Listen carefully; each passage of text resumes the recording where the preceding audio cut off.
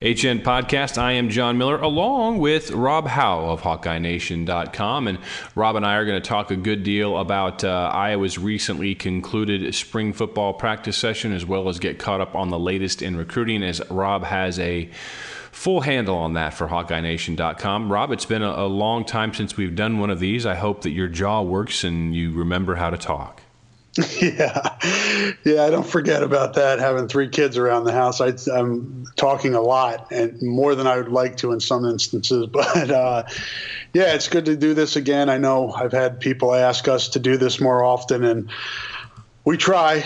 Both of us have busy schedules, and we try to do it as best we can. So we want to. Hopefully people enjoy this one, and we'll do it more often when we can. Right. We both want to, but the biggest problem is Rob goes to sleep at 7 o'clock every night.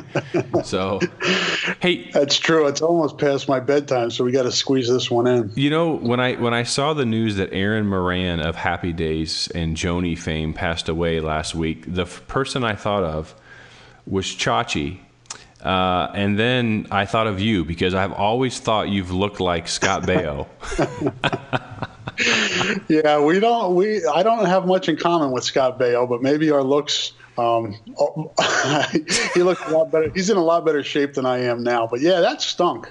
I remember, I was a big fan of that show. You and I are in similar age group, and when these guys, the people that start leaving us at this point. Each one seems to hit home a little bit more. Yeah. I don't have any list of topics, and certainly Joni was not one of the ones I'd talked about, nor were you aware of that. All right, let's get on to football. Football practice spring over for Iowa. Probably not enough practices, not as many as the coaches would have liked, given some of the developmental challenges that this program finds itself in at this juncture. It probably needed a lot more. I watched a good chunk of the spring game on BTN. You were there. It was really, unless you're a fan of Iowa or you basically do a job like we do covering them to various degrees, it wasn't really all that fun to watch. And if I was just a casual fan, I probably would have turned it off after about 10 minutes. Yeah, it was painful, I think is a word I would use offensively.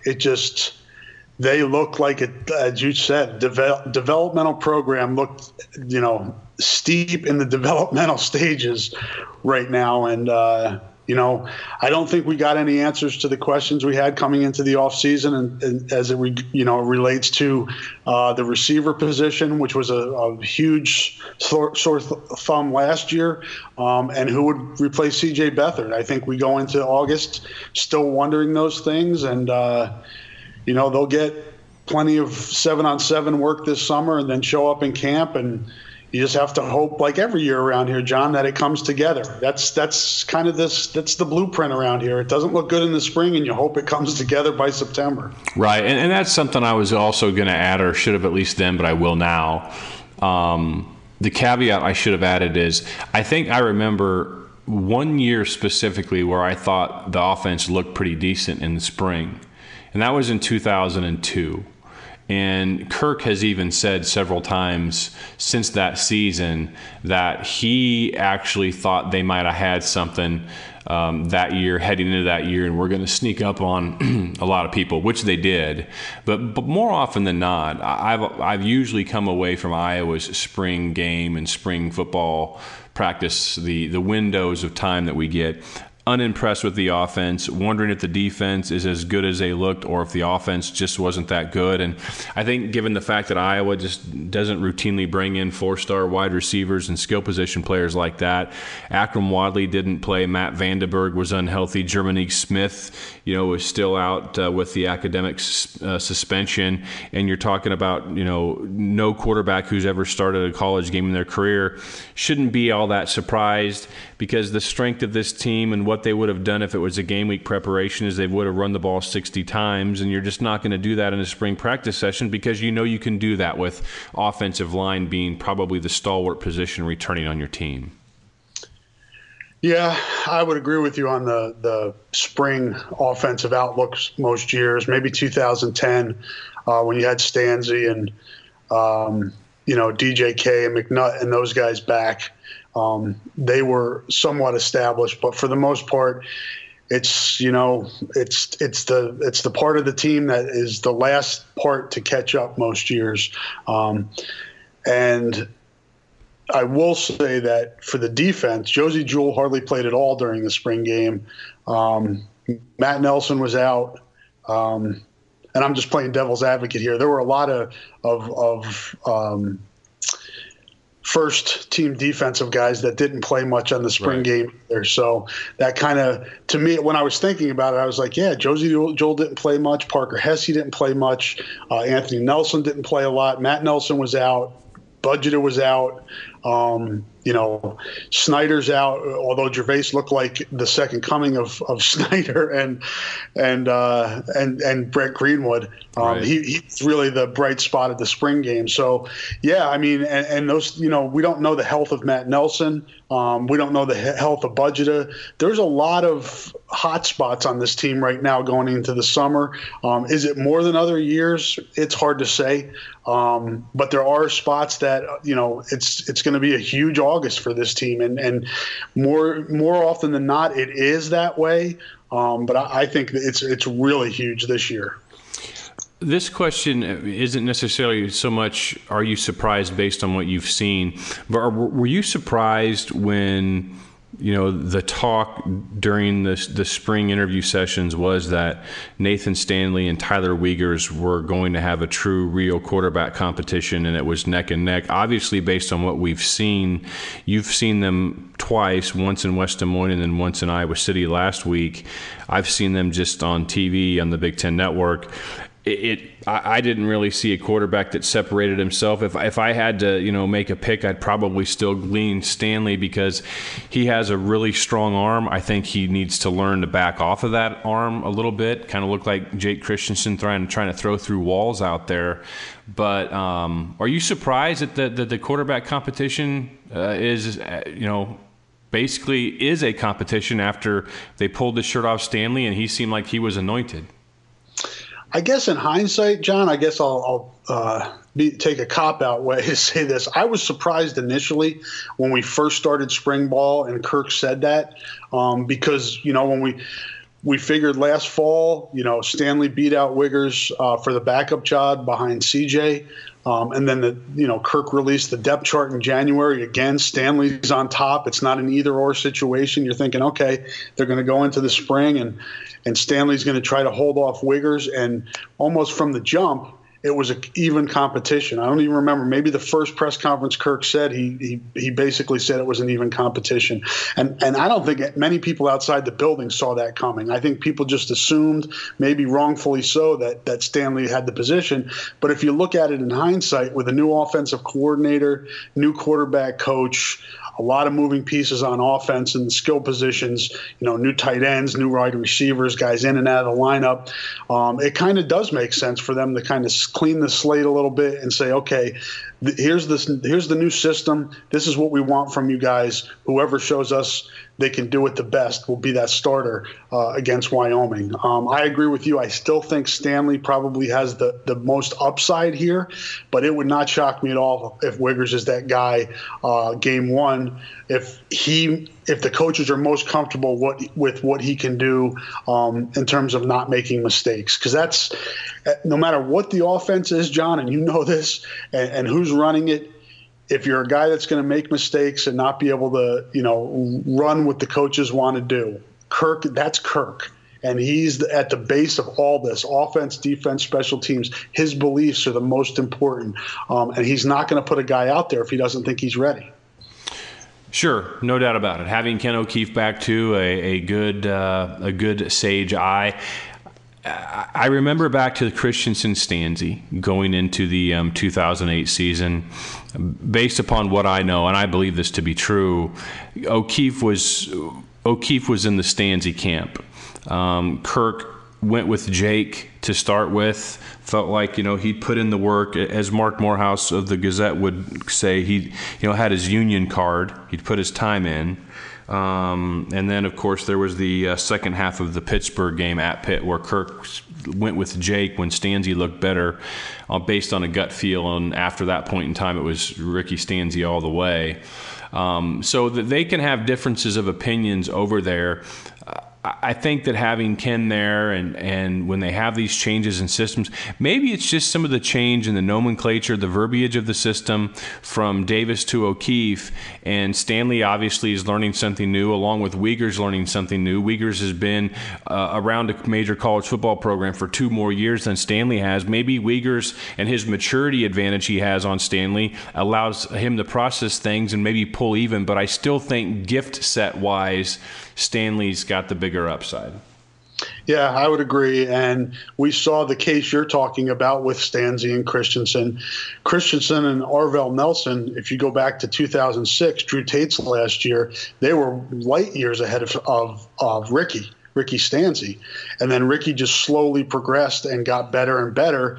And Wiggers, I think people forget sometimes that these guys develop at different stages and at different times. And maybe it's kicked in for Wiggers, as you said. Maybe he's, feeling really comfortable now. And this is his chance. I mean, you got to give the kid credit for turning it up a little bit, knowing that he's got a chance and making the most of it. And, for Stanley, I'm sure his head's spinning a little bit. He comes in June. His first camp is in August. He's trying to learn everything there. And then boom, February rolls around and he's got a new playbook. That's a lot for a young guy to handle. So like I said, in hindsight, initially I was surprised, but in hindsight, if you look back and look at, put all of the components into what's going on here, it makes a lot of sense. And it'll be interesting to see how they develop in 7-on-7s in the next several months here to see how they end up in August. And the dynamic's interesting because I remember with the Rudock and Beathard thing, they both had their favorite receivers. They had guys that came in their classes and guys that they connected with. And when, in the summertime, people don't realize the coaches aren't involved. These quarterbacks call up the receivers and say, hey, do you want to throw? You want to get some extra work in? It'll be interesting to see which guy gets which receivers to work with because it probably won't be a situation where everybody's working together. It could be that, but a lot of times it's at separate times when they can work it in around their schedule. These guys take summer classes a lot too, so sometimes that's a factor. Oh, that's a good point. Obviously more positions than just quarterback, wide receiver. Nick Easley, you wrote about him extensively this spring, just about how much several of the Iowa coaches talked about this, wide receiver from a junior college in Iowa that nobody wanted. And I mean, just judging by the tea leaves from the history of Ferentz and how, he'll throw compliments around to underclassmen like their manhole covers. It's rare for everybody to be singing a similar refrain on a player like this who hasn't played a second of football for Iowa. Yeah, he teased us a little bit, Kirk, that is, on at the first spring press conference when he brought him up and he said, there you go, there's a little, almost saying like, here's a little rumor to get started. And we all kind of looked at each other. And at that point, I'm thinking to myself, it's a nice story, but, guys are out. It's a thin core right now until, the freshmen get in here in June and in July. But then when, Kelton Copeland came and kind of boosted up Nick as well. And then Brian Ferentz kind of took it and knocked those guys in with a homer out of the park and just said, he's the best guy. He's been the best receiver day to day that we have. And again, it's not a deep group right now with Vandenberg out and Jermaine Smith out, but the kid, and if I watched him in West Des Moines and I watched him again the other day, he's just, he looks like, and hopefully people don't get upset for me saying this because sometimes people cringe, but he looks like an Iowa football player. He blocks his butt off. He plays hard. He runs good routes. He's got good hands. He's not a burner. He's not huge by any means. I think they list him at 6'1" or 6 foot. He may not even be that. He's a legit 2 to 210 though. He's a solid workout warrior type. So it's a nice find. I mean, it's a nice get. Reese Morgan again coming through with a kid that played at Newton in high school, and I'm sure Reese knew him from that, and then again at Iowa Western. So if you add him in with, you hope you get Vandenberg back. You hope Jermaine Smith figures out whatever this academic stuff is and gets back.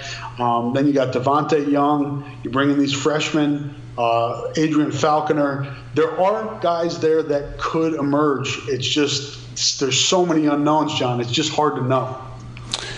Indeed. Indeed. There are a lot of moving parts. Tokes and Torin getting the majority of the reps at running back, with Akrum Wadley not taking any hits this spring, which I think is pretty smart. Akrum doesn't really need to take those hits, in my opinion, even though we are just, 18 or so months removed from Akrum not being trusted to carry the ball because of ball security issues.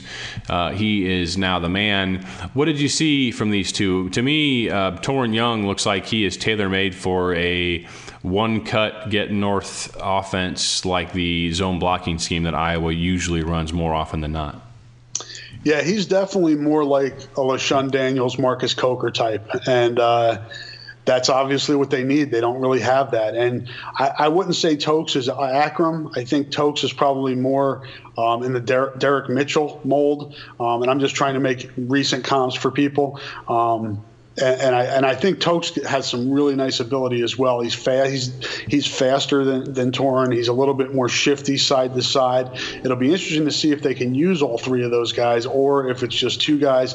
And I thought it was interesting, John, that Kirk mentioned at the post spring game press conference that in addition to defensive back, which is obvious that true freshmen have a chance at, and wide receiver, what we talked about, the true freshman, he thought that maybe a true freshman running back has a chance to get on the field, which I didn't see that in the puzzle. But who knows? We don't know what Keyshawn Bryant brings or Ivory Kelly Martin. Maybe they come in here, and we've seen in the past that it's a position where guys can play early. So even though Torin and Tokes have that head start, they have that year under their belt, you never know. Keyshawn Bryant played in a heck of a program in Fort Thomas Aquinas in Florida. He's a nice player. He was committed to South Carolina. We'll see. I like the competition at running back. I hesitate to say that, to jinx that position, but it looks as talented as it has depth-wise in quite a while. Yeah, no, they do. They look the part. I mean, if anything, Tokes and Torin maybe look more like a prototypical Iowa running back than does Akrum, but Akrum is doing things that no Iowa running back has done, in my opinion, since at least Tavian Banks and maybe even Ronnie Harmon, just with the versatile, tough to catch skill set. But we'll see more. And I wonder, excuse me, John, I wonder if that's going to be part of the plan, to lessen the load on him a little bit in terms of a ball carry. If you've got these other guys that can carry the ball a little bit more, put him in different spots, put him in the slot, move him around a little bit, and maybe you can have him on the field more, but maybe not as much wear and tear if you're giving these other guys some carries. I'm interested to see if that's part of the plan. Yeah, that'll be an interesting strategy. They had him fielding punts during spring practices. Obviously, Iowa didn't go live on that because you don't want to get somebody killed. But Kirk certainly mentioned that, returning punts and returning kicks is something they're going to consider with him, just because he is such a dangerous weapon. Yeah, if you give him 15 to 20 carries a game and then you get him out in the slot and you have him returning punts and kicks, that's a lot of touches, and more touches for Akrum the better, because he is a legitimate home run threat, and Iowa has not had many of those in the Ferentz era. Yeah, he's their best. I would agree with that, and he is by far their best offensive player. And that's not to, lessen the value of a Matt Vandenberg or Noah Fant. You don't have to caveat that. He's their best player. He's like you said, he's rare around here, and I think the more ways the more ways they can be creative in getting the ball in his hands and having a chance to hit that home run, that's part of their job this offseason, to figure out how to best use him and how to best utilize him. He's not a 25 to 30 carry a game guy, so they're going to have to find other ways to get him on the field to give him a chance to hit some home runs, because there just aren't that many home run hitters, if any, anywhere else on the field. Indeed. You mentioned Jake Gervais earlier at safety. He had 3 interceptions, returned 1 for a touchdown in the spring, quote-unquote, game. Obviously the real bullets weren't flying. We'll learn a lot more about him in September, and it's a lot different than in practice when you know the plays, and you're not having to worry about somebody throwing a ball over your head to a 6'4" scholarship receiver that Iowa doesn't have. But physically, He certainly looks the part. I mean, this guy looks, he's not lacking anything from a strength and conditioning standpoint. It will all be between the years. And it sounds like, too, Rob, this was a guy who was actually coming on in his own right before Snyder even had his injury. Yeah, I mean, he walked on from Davenport Assumption, whereas, Brandon Snyder walked on from Inwood West Lyon. Same year. They're both redshirt juniors. So they've both been in the system and gotten to learn Phil Parker's defense. And you're right. He looks like Brandon Snyder. They look very similar. Jake's a little bit smaller, but they both hit very well. They both understand the defense very well, which you have to at that free safety spot. And if anything came out of the spring game that was comforting, it was that. Because the Brandon Snyder loss worried me a lot when I heard about that because of, and you know this, how important that free safety position is in this defense. And if they can get Jake to continue to trend up, which it looked like he did this spring, that's gonna patch up an area that could have been really scary with the loss of Brandon Snyder, but now maybe they're going to be okay. Indeed. Anything else stand out to you from your observations in the spring game? Yeah, I think for me, John, the linebacker position and the tight end position, and we've talked about this before recently, they've recruited a lot of guys that are in that linebacker tight end mold. The 6'3", 6'4", 210 guys coming out of high school that can play multiple positions. And I think they're starting to see the fruits of that now a little bit at linebacker and at tight end. Both of those positions are a lot deeper than they have been in recent years. So I think that will allow them to maybe, if they're deficient at wide receiver or in the secondary where they can't do, go nickel and dime as much. And I think they may be able to do that more because I like the three corners, but they've got some more things where they can do some different things and help maybe with matchups against the opposition with having the depth at those two key positions. So I'm interested for this season, as I always am, just to see what these coaches can devise and put their best players in the best positions to make plays and to help this team.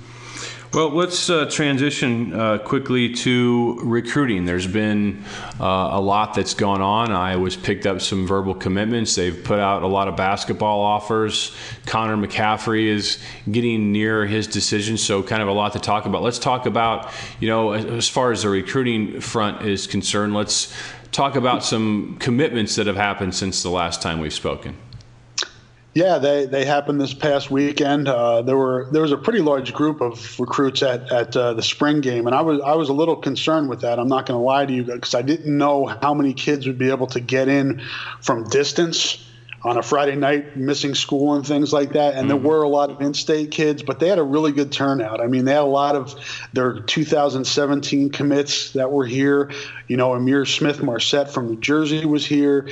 Peyton Mansell was here. It was good to see all those guys. Kind of Keyshawn Bryan from Florida was here. Josh Turner was here. They had guys that come in, and before they get here in June, it kind of gave them a weekend to kind of hang out and get acclimated and just kind of network with each other and get to know each other in person. But they've gotten to know each other through social media and what have you. But to get back on topic, the first commit came from Ezra Miller on Saturday, big offensive lineman from Holstead, Iowa.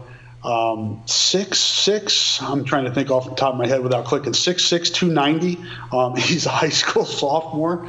That's crazy. Yeah, it's a lot different than when we were in high school, man. I don't remember if you saw a kid 6'6", 290 when you were in high school. If I'm speaking to myself, I'd be like, wow.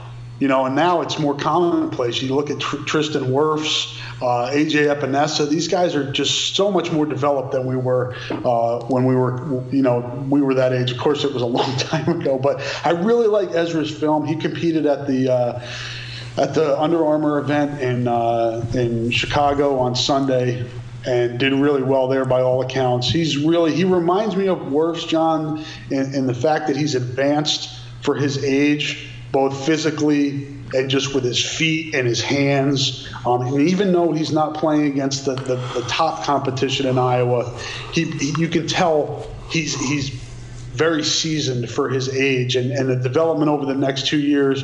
He's a kid that I've gotten to know a little bit. I think work-wise he'll be fine. He'll put in the necessary time to get better. Another guy that throws and track. The discus and the shot. So a really solid commitment. First kid in 2019, and he's already starting to work on other kids in the class in terms of getting kids to follow him to Iowa. He's taking that, the banner of being the first guy in the 2019 class seriously, and he told me that he wants to help fill out that class with as much talent as possible. And then Sunday, we had Henry Guile from Green Bay, Wisconsin, running back who just had gotten offered by Michigan State, Indiana, Iowa State. A lot of schools were starting to come in on him. I encourage people to look at the tape of him. I got to see him at the opening in Chicago earlier this month. He's just really solidly built. Can catch the ball out of the backfield, a really nice running back. I believe Iowa's only going to take one back in this class, and he was at the top of their board. He was the guy they identified early, and they kind of double-teamed him with Seth Wallace, who initially got on him, and then Tim Polishek, who's now recruiting Wisconsin. Both advocated for this kid early on. He got an early offer from Iowa, and they just wrote it to the commitment. Obviously, I talked to him about, the Melvin Gordon situation. If we get a recruit from Wisconsin, that story is going to pop up. And he handled that question well, said he's not Melvin Gordon. What Melvin does is his business, but it ain't Henry's business, and he's all Iowa. And as you know, you never know what's going to happen in recruiting, but it seems like he's all in, at least in April. We'll see if he can make it to February. But that's part of the job now, John, is more than it used to be when you got kids to verbally commit in the fall and the winter before signing day. There wasn't as much work that went into building that relationship from that point forward and keeping those commitments. That's much more part of the job now, is to get these kids, once you get them, to continue to build that relationship and make them continue to feel wanted, that they've made the right choice. Indeed. And when Rob says the Melvin Gordon situation, I know some of you listening don't follow recruiting as close as everybody does. Melvin Gordon, a running back, fine running back for Wisconsin, great career, phenomenal career, now in the NFL. He had verbally committed to Iowa, and he was committed to Iowa for a few months. He's from the state of Wisconsin, and then he wound up decommitting from Iowa. This was back in 2010. And then committed to Wisconsin. So Iowa fans have been a little bit leery since then of that happening. And in the story that you wrote with him, this is a key difference. He's not from the state of Wisconsin. Yeah. He doesn't have in-state allegiances. Yeah, he's got a really interesting backstory that I've talked with him about doing a little bit more in-depth story. He was born in Florida and was adopted early on, doesn't know his birth parents, and was raised in Wisconsin. And he was raised around Wisconsin. And he told me when I talked to him in Chicago that, he knows Wisconsin football. That's what he grew up watching, but he never felt a close connection to them. He rooted for the Gators instead. There's that factor as well. And on a side note from that, Iowa lost a commitment from Wisconsin last night. Mike Bruner, the 2018 linebacker, who was the first commitment in this class, who I got to see in Chicago as well. I do feel better that they've added players to that linebacker position in recent years. They've got Dylan Doyle in this class. You never like to see a kid leave or decommit if the coaches have identified him as a player that they like and they feel is a good fit for the program. And I like Mike a lot as a kid, but I'm glad that he made the choice now to back away and, re-examine things rather than to wait further into the process. And people got to realize that this is a really hard decision for these kids. A lot of times it's not just with Iowa, it's elsewhere. They get really into a school and they're like, okay, I'm going to commit. And then over time, they realize that maybe it's not the right choice, or maybe they acted too quick. And that's worked in Iowa's favor at times, and other times it's worked against them. It's just part of this recruiting process. So it's unfortunate they lost one. They're back down to 3 commitments, but it's a smaller class, and they've already got a linebacker in this class. So not a huge loss, but still tough to see. Let's call it like it is. Iowa really didn't want him anyway. Yeah, that's the narrative we need to promote here. But that's right. Yeah. That's right. Anything else? Just to touch on the basketball kids a little bit, for the basketball recruiting folks. Obviously, Iowa only has, or maybe it's not obvious to people, but for people that don't know, they only have one scholarship for the 2018 class, which are the kids that will be juniors next year. Is that right? No, seniors next year. Mm-hmm. And well, obviously, that's not going anywhere, at least as far as Hawkeye fans hope that Joe Wieskamp sticks with that commitment. He's the best player in the state, regardless of class, in my opinion. And that's, again, no disrespect to anybody else. But unless somebody leaves, they only have one scholarship for next year, and that's Don Mule's scholarship. So they're really starting to look to the 19 class, and it's obvious that Fran wants a point guard. He offered Jeremiah Francis out of Columbus, Ohio, and Ty Terry out of Minneapolis this week, as point guards, pretty highly regarded point guards in that class. And then yesterday offered Trace Jackson Davis, a power forward out of the Indianapolis area. People will remember his dad, Dale Davis of the Indiana Pacers, played at Clemson and killed my Knicks too many times to remember, along with Reggie Miller. So I try to put the personal feelings to the back burner. And this kid is really, if you watch his film, he's left-handed, does a lot of his work inside now, but you got to remember he's only a sophomore in high school. And some really good potential there. So Fran's getting to work on that 2019 class, which will be the class where they lose Bear, Wagner, Ellingson. So that's a huge class for Iowa, that 2019 class. And Fran seems to be hard at work at that. A lot of this is a big time for AAU, as you know, John, through the month of May and then back again in July. So a lot of basketball recruiting news out there. Indeed, and since we've last spoken, we've added a new feature at HawkeyeNation.com. We've added a premium message board. All of the free message boards that you've come to know are still free, but we added a specific form for those of you who want to engage maybe in a little deeper Hawkeye conversation back and forth. Rob and I are in there interacting with all of the members. It's just $3.99 a month or $36 a year. It's going to be what I say is troll-free. We're not going to allow people just to come in with the intent solely of trying to disrupt conversation and wreaking havoc and causing trouble. If anybody does that in there, we'll take their money, we'll not issue a refund, and we'll kick them out. Simple as that. No questions asked. I think that you'll enjoy it. I'm actually looking forward to it, and I have been enjoying it the week or so that we've gone live with it. Just to go and have a serious not when I say serious discussion, I mean we're not talking about trying to cure cancer. I mean we're staying on topic. We're having, there's some joking in that too, but it's, there's no tough guy bullies in there just coming in to try and prove everybody wrong. And there will be disagreements. There can be debates. You don't have to come in and lick my boots. I'm not looking for that either. But it's respectful. And there are times, Rob, when you and I will come across things with people that we know and talk with that we're just not comfortable tweeting out, or we're not comfortable posting on the free boards, but we are a little more comfortable posting it behind a paywall to where the entire world doesn't see it. And I know some of you out there have a hard time understanding what that might be. I can't really give you an example of it right now per se, but Rob and I have both in private the last, 17, 18 months that we've been reunited at Hawkeye Nation. There's probably been, what, Rob, a couple dozen times where we both kind of joked with each other in text or email. Boy, if we had a premium message board, I'd be comfortable posting this. Yeah, and the big one I think both of us, think of pretty quickly is the Eno Benjamin situation, where we had information on that as the story was unfolding that we really, needed to have under wraps, and a premium message board would have been a place to discuss something like that as opposed to a free message board. And again, as you said, it's hard for people to understand what type of information that is that's sensitive, so to speak. Right. But we know it when we see it. That's right.